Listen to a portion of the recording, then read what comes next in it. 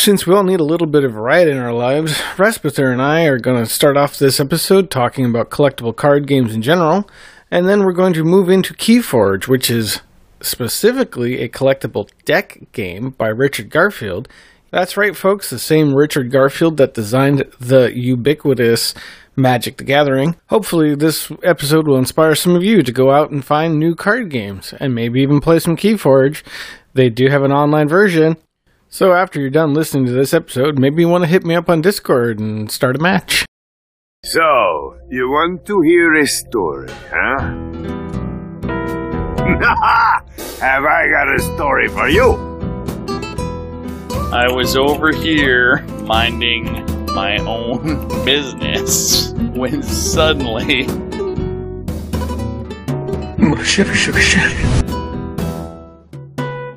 An old friend came in from out of town. Someone stole my car. There was an earthquake. A terrible flood. Locust. Who put that crab there? Crab? I didn't see any crab. Don't tell me there were two crabs. They work in pairs. You better have a damn good explanation for this. No, now go away or I shall taunt you a second time. And we're back for another episode. Yay! Yay! I have no idea. So we've actually worked. I don't know what day it is, what time it is. I've been on PTO for a while. And rather than doing anything with the podcast, I've been messing around with code stuff. And not even like important codes. Other code stuff that really is considerably insignificant compared to some of my other projects. But whatever. Tonight I want to finally get this itch scratched a little bit, I guess. Because, I don't know. Oh, right. So, tonight we're talking about collectible card games. Yes. More specifically, Keyforge. Well, Keyforge is technically a collectible deck game. Fine. But you still collect the cards. Collectible games. Yes. We're probably going to go into a little bit of Magic the Gathering, because it's kind of my background. Oh, well, I think that's a little bit of both of our mutual backgrounds. Yeah. But yeah, it should be fairly interesting. I don't know how much we're going to get into the actual rules of Keyforge, because I technically haven't played it. I just bought a whole bunch of cards. You just bought the cards. And I've actually played games, which they're fun. And I'm like, Peep's got to play with me. Like, hey, are you into Magic? Cool. All right, here's this new game I need you to play. Thanks. Thanks, okay. So yeah, how have you been, Respiter? I've been fine, like any other since last time. Nice. I have not been pulled over by the cops, so that's a plus. So he took care of that thing, right? Yeah, that thing has been taken care of. Okay, that's good. It's been taken care of for a while. They'll not find the body anywhere. Do you want me to cut that part out? Anyway, let's talk about some collectible card games rather than dilly-dallying a bunch like we usually do. Because there will be plenty of opportunity to dilly-dally.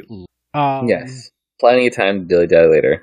So, obviously, if you're listening to this podcast, you probably know what a collectible card game is. Yes, however, hopefully.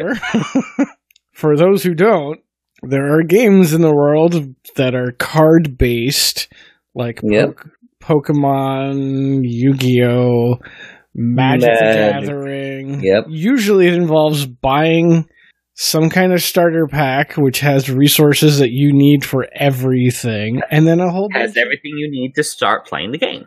Yes. A starter pack that has everything you need to start playing, and then you need to buy booster packs, which get you more cards, so that you can build bigger and better decks of cards based on specific rules of that game.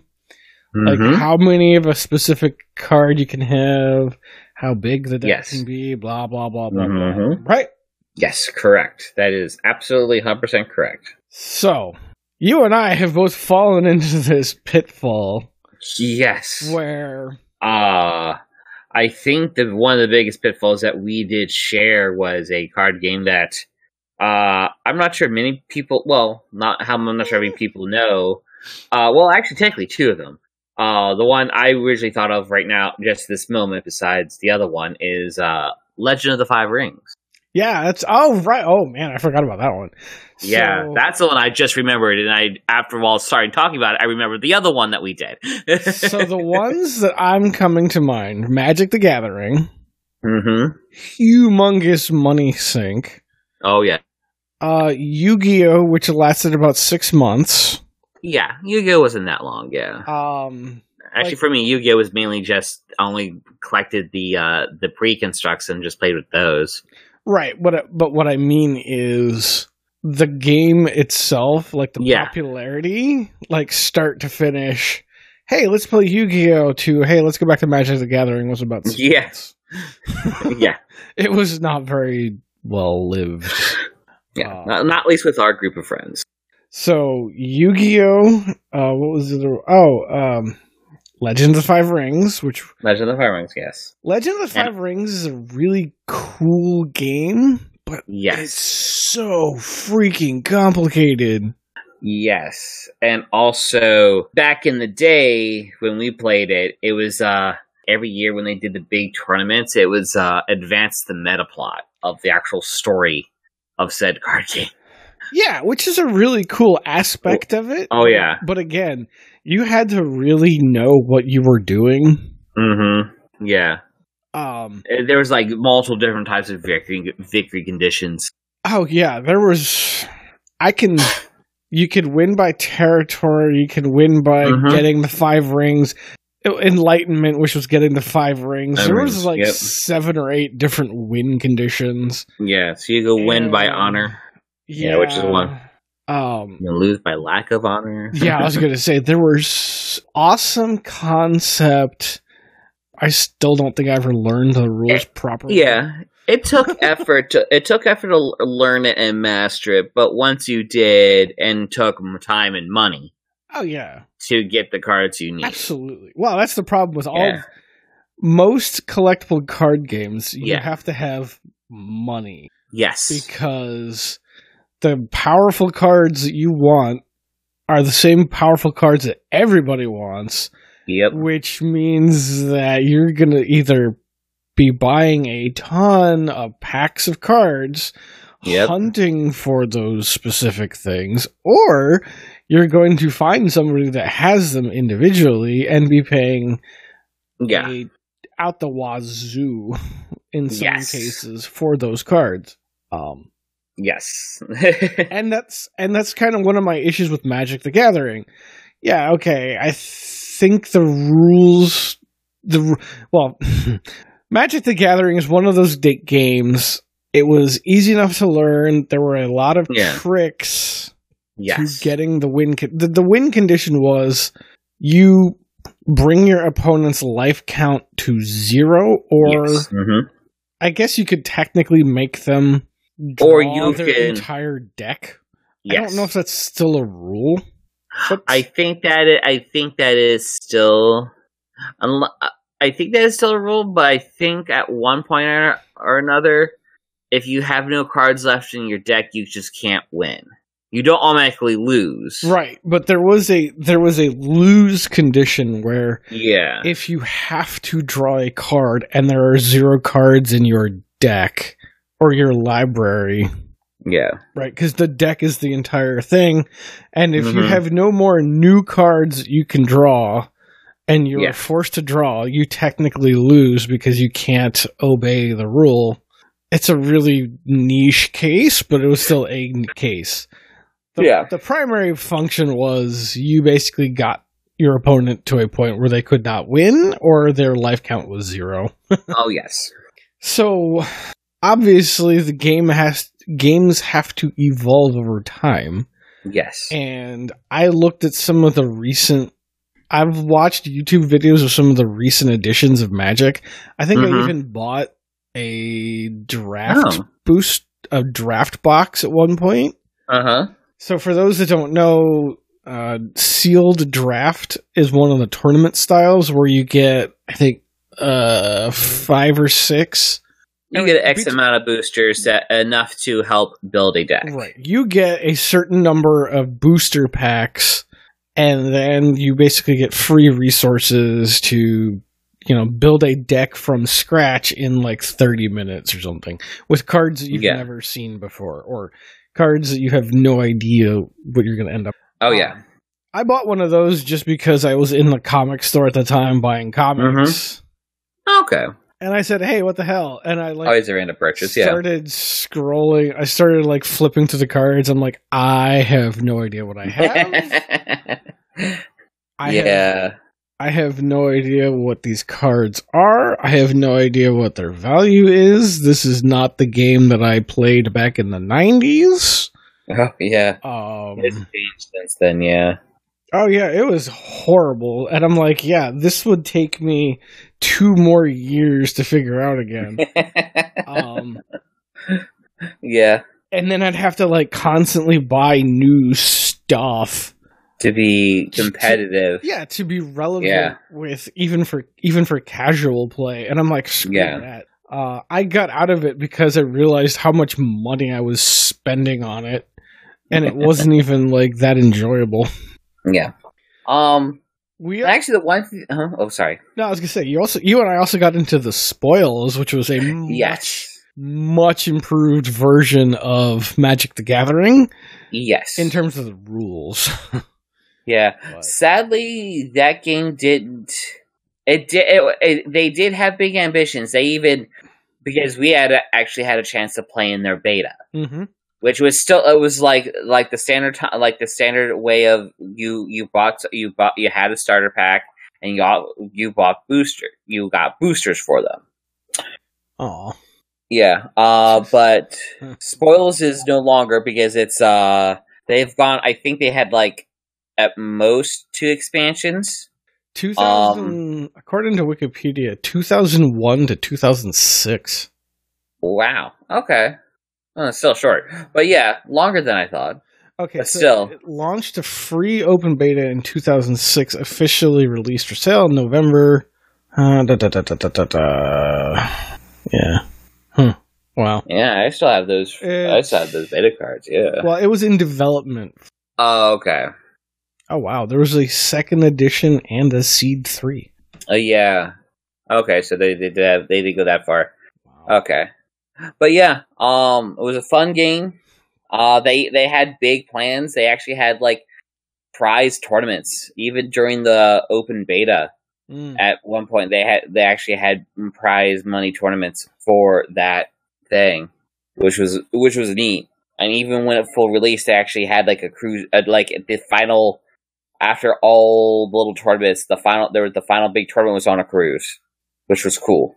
So it looks like they had stuff up till 2016, but obviously, okay. I mean, the website is offline now, so it didn't go well. I mean, obviously, it didn't survive, which really sucks because, like I said, it took all the things that Magic. It took a lot of the tournament style rules. And a lot of the shenanigans that you'd get up to in Magic the Gathering and threw them out the window. Yeah. It was like, no. This game is going to be created from scratch for tournament play. Yeah. Tournament and casual play, but it's going to be tuned for tournament play. And apparently one of the original designers actually was a Magic the Gathering world champion. So. Oh, wow. Cool. That I did not know. Yeah. Well, it was from the same people that did Magi Nation, which was a card game I never got into. Oh, wow, yeah. Yeah, I remember Magi Nation. I never bought it, but it was so pretty. Yeah. Oh, yeah. It had a nice art style to it. It was so pretty, and I'm like, oh, man, I should buy some of this, but I didn't think it would take off like Magic the Gathering. Oh, Magic the Gathering was a big juggernaut to topple. Even back, there were so many collectible card games back in the day when Magic was in full swing. Yeah. Well, it still is. Oh, yeah. It still is, because Friday Night Magic tournament, Friday Night Magic is still a thing everywhere. Basically, Magic the Gathering is like the Google of the card collectible card games. What I'm trying to imply is there's not many as collectible card games as it was back in the past compared to today. Oh, no, yeah, right. Yeah. Right. In the early 90s, late 90s, early 2000s, it was like you it was hard to not trip over a new game. Yeah. But yeah, so where does this leave us? Well, Magic the Gathering was a card game invented by Richard Garfield, who did a couple of games, actually. Didn't he also do Jihad? I do not know. Let me look that up. Anyway, Jihad was a Vampire the Masquerade based. Which eventually, after a while, it was around for a short while, then died off and came back as the Eternal Vampire, the Eternal Struggle. Yeah. The limited edition of Vampire the Eternal Struggle.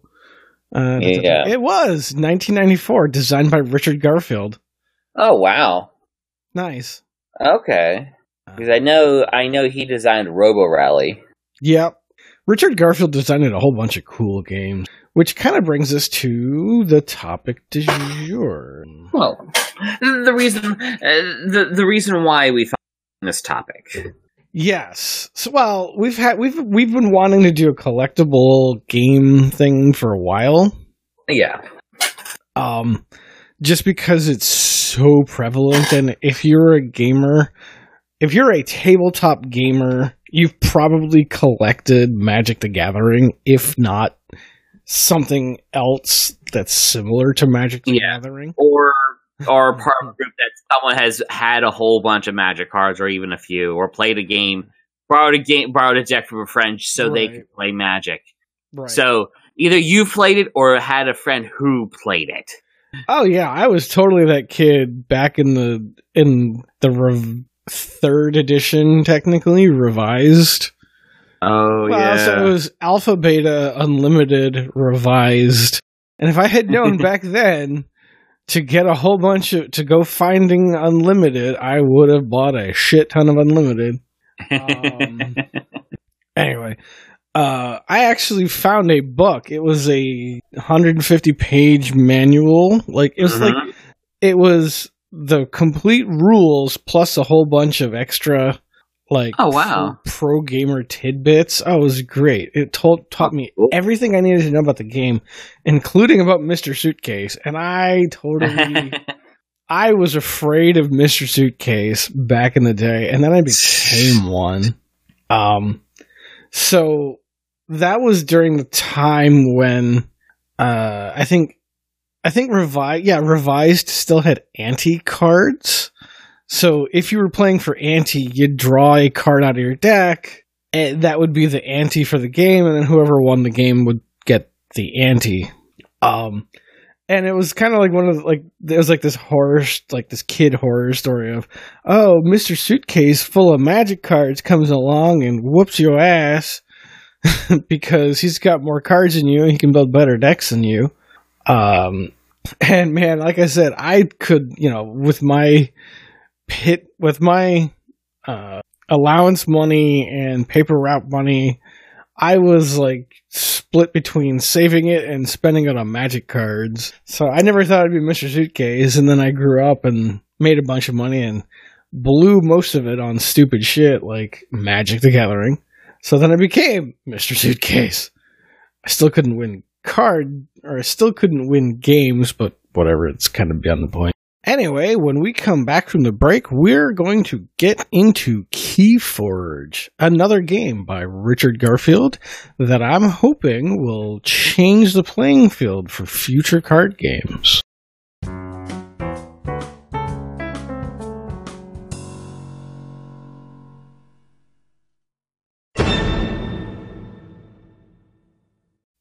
Alrighty, we're finally back. We're back, yes. So, I feel like I did a bunch of talking for a while, and I basically went a little deep into my history of being Mr. Suitcase. Yes. And why don't you kick us off with Keyforge and why Keyforge may just solve the problem of Mr. Suitcase. Well, Keyforge, you can. Well, I would imagine you can Mr. Suitcase it, but not in the same reasons as well. Okay, let's go with Keyforge. Keyforge, when you buy a deck of Keyforge, it is a complete deck and is unique to any other deck that's out there. And with Keyforge is, you don't buy decks to construct more different, more complex decks. No, there's no deck construction in Keyforge. It's, if you want to play a different type of game, if you want to have a different type of deck, you buy a new deck of Keyforge that has different set of cards. Keyforge itself has 6 houses, if I can remember correctly. Yeah. Or at least yeah, they have houses, like how Magic has different colors, Yu-Gi-Oh has like different elements, and so on and so forth. So, in Keyforge, you buy, of course, as I said earlier, you buy a deck, which is a pre-constructed deck of. So there are. Hold on. I don't want to say. I guess these are procedurally generated. Yes, the decks are procedurally generated. Yeah. You'll find, of course, you will find Keyforge decks that are more powerful than others, because just how they are generated. And the neat thing, how each deck is distinguished from each other, is by unique names they have by the Archon that leads it. Such as, one of the decks I have is Countess Banpool Garrus. Is an Archon that has, 3 houses that have, the 3 houses that are part of this Archon is Brobnar, the Untamed, and Sanctum. For the, what Brobnar is, think of, let's use Magic terms on this. For Brobnar, think of red decks. They tend to be quick, they tend to have self-sacrificing creatures, or ways to power them up by burning other stuff, and so on and so forth.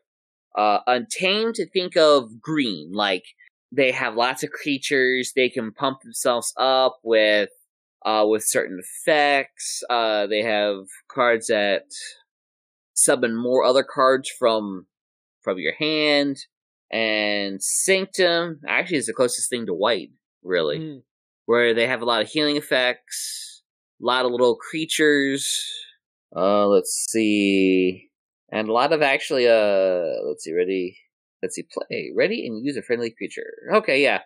A lot of like little regeneration, bring things back to play, and all that fun stuff. So, unlike Magic, where you have to play land to generate mana to play cards, at the beginning of each of your turns, you select one of the houses that's in your deck. And then when you select a house, you can play any number of cards of that house, but only that house for that turn. Right, and I think that's one of the neat things that kind of differentiates this from Magic and a lot of other games, is that you're never going to be resource restricted, right? It's, you pick a color that you want to play that turn, and you can play as many cards of that color that you can. You may not want to play all the cards because there's a lot of timings and stuff involved. You, by design, will never have an instance where, I need 3 green resources. Yeah. I only have 2. Man, I was really, like, my entire deck requires me to have 3. Yeah. Like, you never run into that because you can always do something every single turn. Oh, yes. Now, the question is every turn is, which house do you want to activate for that turn? Right. That's the big issue most of the time for what I have encountered while playing the game. So, the general mission of Keyforge is to construct 3 keys to win.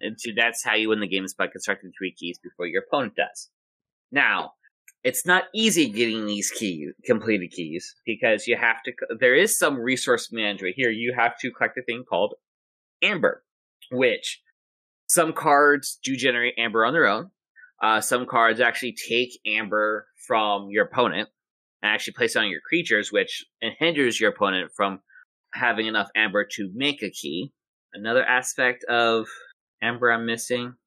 I don't think so.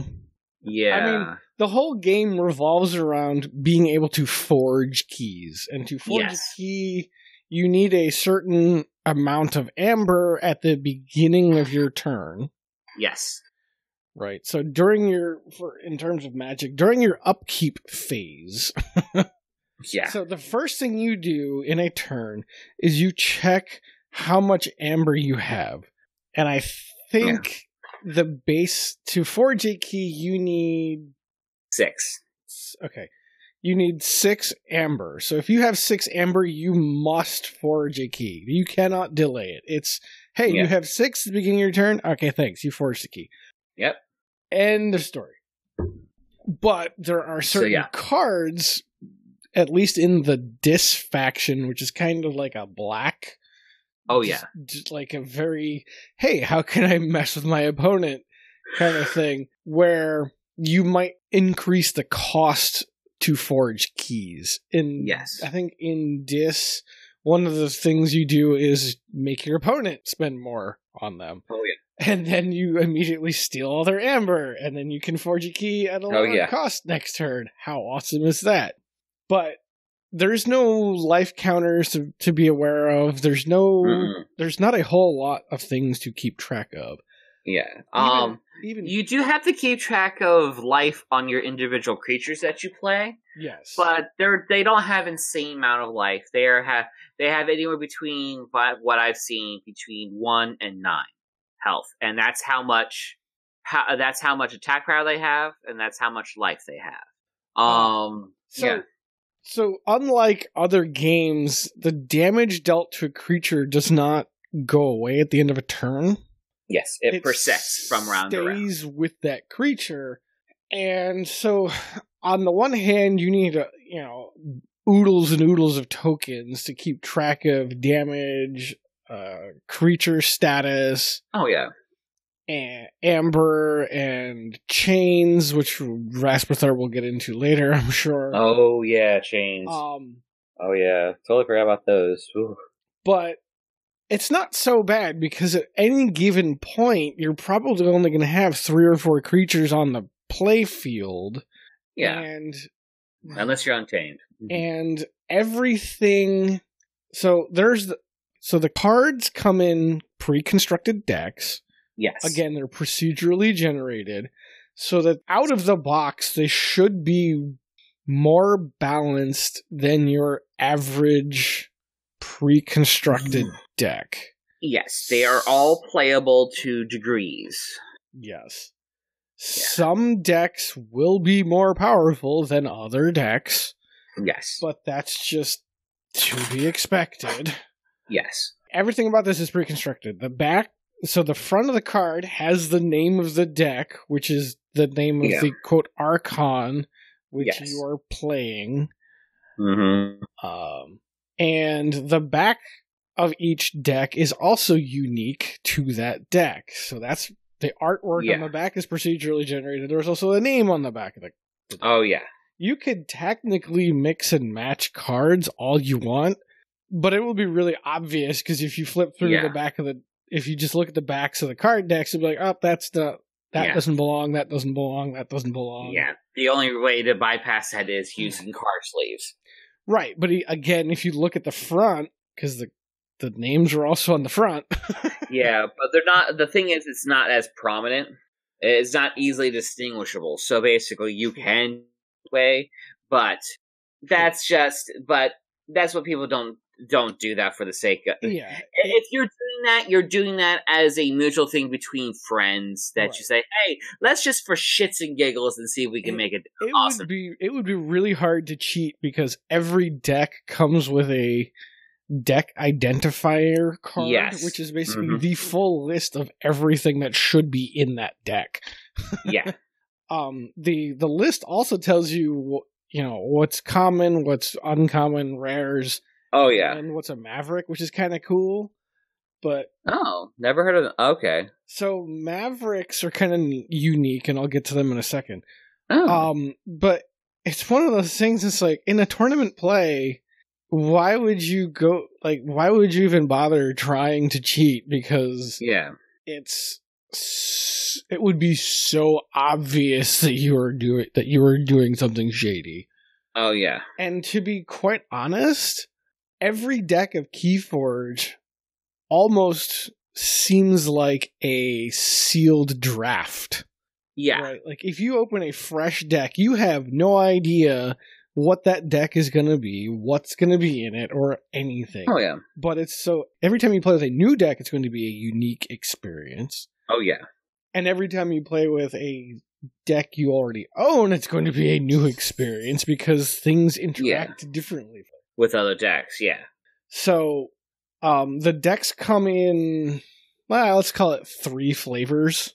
So there's a 2-player starter set, which has a big rule booklet, 2-player mats,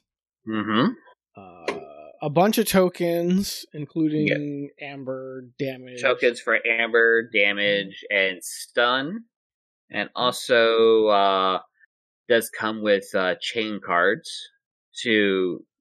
We'll explain chain in a bit. Right. So, and, from the red box Keyforge 2-player starter deck comes with 2 starter decks that are actually the same in all the starter packs, plus 2 regular Keyforge decks that are the procedurally generated ones. Right. So it's kind of like 2 sealed decks and 2 decks that are strictly designed for learning the game. Yeah. So Call of the Archons is the red series. Yes. Age of Ascension is the blue series, and the blue series 2-player set is a little less expensive, but it comes with all the other stuff and 2 sealed decks, but not the starters. Okay. Not the starters that are fixed. Okay. Right. So that's good. That is a better deal than So I think they knocked $10 off because they're not packaging the 2 decks that you'll probably use twice in your life. Yeah. The one and dones, yeah. So the new set, Worlds Collide, also has this. So Age of Ascension is the blue, and Worlds Collide, which is on pre-order. Yeah, it's purple. They're going to be a purple box for those, right? So both of those have what they call the Deluxe Archon deck. And for $15, you get a set of keys, a set of amber tokens, damage tokens. Oh, cool. Status counters, chain trackers. So kind of like, it's like 1/2 of a $25 2-player starter kit, right? So it's everything one player needs to start playing. And then there's obviously the regular decks, which don't have any of the tokens. It's just the pre-constructed. Yeah, here you pre-constructed $10 decks. Here you go. And those are $10. So you have some choices, right? You can, if you get the 2-player set, obviously you and a friend can play. I don't need the giant rule book or the play mat, the paper play mats. So I'd rather save $10 and maybe get the deluxe version, which has the tokens, or I could save even more money, use a bunch of dice for tokens. Oh, yeah. And just get the regular, the regular procedural cards, just the cards. Yeah. So there's, like I said, there's a little bit of variety here. And the really awesome thing is that you only need 1 deck to play. Oh, yeah. And if you have 1 deck, you will probably spend hours and hours and hours trying to figure out the best way for that deck to work. Oh, yeah. Because there's no there is no customizing it. Well, you can, but again, playing by the rules means that you keep that deck intact and make no changes. Oh, yeah. So, circling back a minute, so, right, all games have common cards, uncommon cards, and rares. Yes. One of the things that I think might have been introduced in Age of Ascension, which is the blue series, was this thing called Mavericks. So Maverick cards are cards that belong to a faction but are not necessarily part of that faction. Huh. So, for example, I think it was... So Sanctum has so Sanctum has like ambassadors. And those ambassadors technically belong to Sanctum, but they might be the ambassador to Shadows, so they will show up under the Shadows list. So they're really rare. Like those are like ultra rares, or they're less. They are less common than rares, even. But the other neat thing that I like about this game is that just because you have a bunch of rares and uncommons in a deck, it doesn't mean that it makes it a more powerful deck. Like I could have a deck that was mostly rares and mostly uncommons, but somebody else like Rasputher could have a deck full of commons that would just generally function better. Yeah. Right. So and it depends how cards play off each other. Right. Exactly. So there's yes, you can, kind of count on rarity as a thing, but it seems less important than how well the deck functions. Oh, yeah. And the player learning how the deck is supposed to function. It's a great concept, and it definitely, to me, solves some of the issues of Magic the Gathering, where it's like, oh, great. Now I need to buy another $150 booster box just to try to find, like, the 2 rares that would otherwise cost me, like, $72 a piece. Because they're, quote, important to my collection. Like, that just, I don't know. Yeah. And there's basically, as long as you buy a deck of Keyforge, you're not going to be left behind. Oh, absolutely. Per se. Yeah, if you have one deck, you're not going to be left behind. It's, so, and then the thing is, if you just want, and it's the game where basically, if you like this game enough, you just buy another deck. It's like to have a different variety. Right, yeah. The only reason to buy other decks of cards is to have more variety. Right, so one deck, if you have a deck with Mars, Dis, and Sanctum, for example, 3 different houses, it might play completely differently from a different deck that has the same 3 houses. Oh, yeah. Because it's going to be a different set of cards every time. And and instead of Mars, you might have Untamed, and that's going to be completely different because it's 3 entirely different sets of cards. Oh, yeah. Definitely give it a shot. There are actually just a couple of last things. One, there is actually a list of decks that have been discovered so far. So each deck, like we said, is procedurally generated, but there's a QR code and as well as a 10-digit code so that you can register your deck. Oh, yeah. Right. When you register your deck on keyforgegame.com, you make an account, you put it in there. You can see all the cards that are in that deck. You can also look at other people's decks and see what they have, which is kind of cool. So why don't you go over chains real quick, because that's the one thing we didn't quite get. Okay, so from chains, how they work is, now there are certain cards in the game that generate a chain. And what a chain is, it's to compensate for how powerful that card is, it restricts how many cards you get to have on your next turn. So, if I can remember correctly, I'm doing this off of memory without looking actually at a chain card. For every 3 chain you get, starting at the first, and every 3 afterwards, you draw 1 less card on your next turn. So, from chain 1 through 3, you draw 1 less card. From chain 4 through 6, you draw 2 less cards. And you lose 1 chain every round. So if you had, for example, a chain of 5, and so you draw 2 less cards on your next turn, and your chain goes from 5 to 4. And then next turn you still draw 2 less cards, but it goes from 4 to 3. So on and so forth, down until you get your chain of 0. Now, the other purpose of chain is, now, with enough playing of these decks and through their database, in tournament play, certain decks will start with a certain number of chain, with a hindrance since their deck is geared to be more powerful than the standard. See, I did not know that. I knew that. So chains, in short, is basically a fancy way of imposing a handicap. Right. It's a fancy way of balancing decks in game. Yeah. Let's see.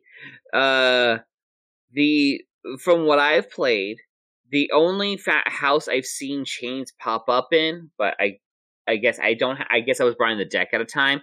Let's see, it was Bromnar has typically had chain cards in it. That's what I've seen, but that's based off of Call of the Archon set. Right. I played this when it was called the Archons was out before there was Ascension, and of course the new one coming out, Clash of Worlds, Plague World, Plague Worlds, or something like that. Yeah, Worlds Collide is the new one. Worlds Collide. Thank you. and yeah, there are, like I said, the Deluxe Edition and the Starter Pack both come with chain trackers. So if the chain is 1, it will tell you how many fewer cards you can have. So it's a different kind of a life counter, but it's not really. It's a kind of life counter that's not important to the game because if it hits 0 or whatever, you die. It just means you have no penalty. This is your handicap. Yeah, or playing powerful cards or having a powerful deck, depending on the circumstances of when you're playing that, yeah. And to me, one of the most important aspects of the game so far is that they've only had 2 sets come out, but if you go on Etsy or just look up Keyforge tokens, there are tons and tons of people making accessories for the game. So there are people that are loving every minute of this thing. Oh, yeah. And let me tell you, I already like it, and I haven't even technically played yet. There's an online version, which is really cool. We will put a link to that in the show notes. But man, the names on this thing are great.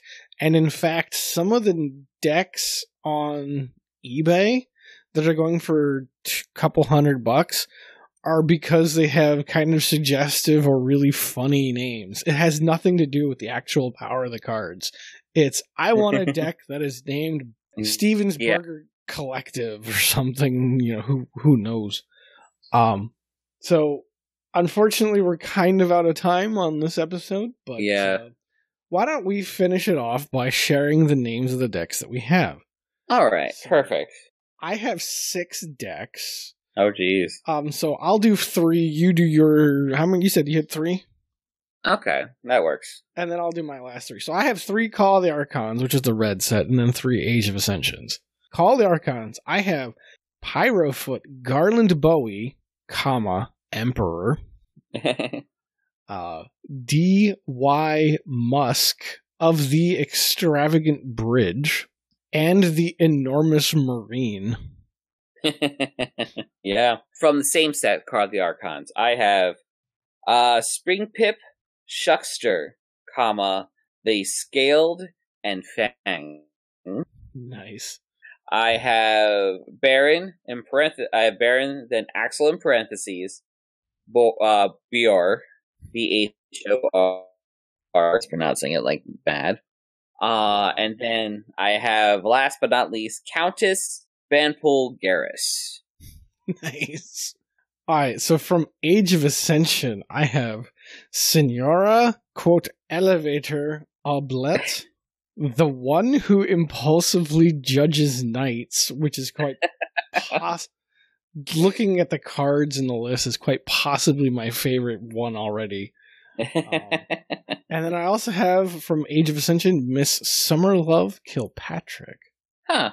Interesting names, all of them. Yeah. So that's, to me, that sold it. Like, hey, procedurally generated names of decks, cool. I don't care about anything else. I just want some really awesome names. All right, folks, that'll be us for this week. Yes. Rasputin, why don't you take us out?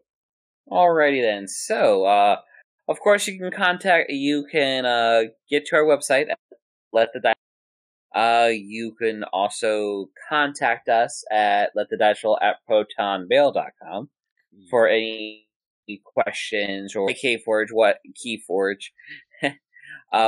What deck names did you get when you picked up your decks? Well, let's see. You can also go to our... You can go to anchor.fm/letthediceroll, where you can leave us a voicemail. Yes, leave us a voicemail. If you think we're doing good, or if you want to support us, you can donate money through there, even on over at On Coffee. But the links are on the website. You could always join us on our Discord server, Hangout, or we have one user that we hang out with right now. But yeah, like I said, come join us, grab a deck, and we'll play some Keyforge online. Yeah, and also... Alrighty, folks, I think that'll wrap it up for us this week, and we'll see you next time. You folks have a good day, afternoon, night, wherever you may be.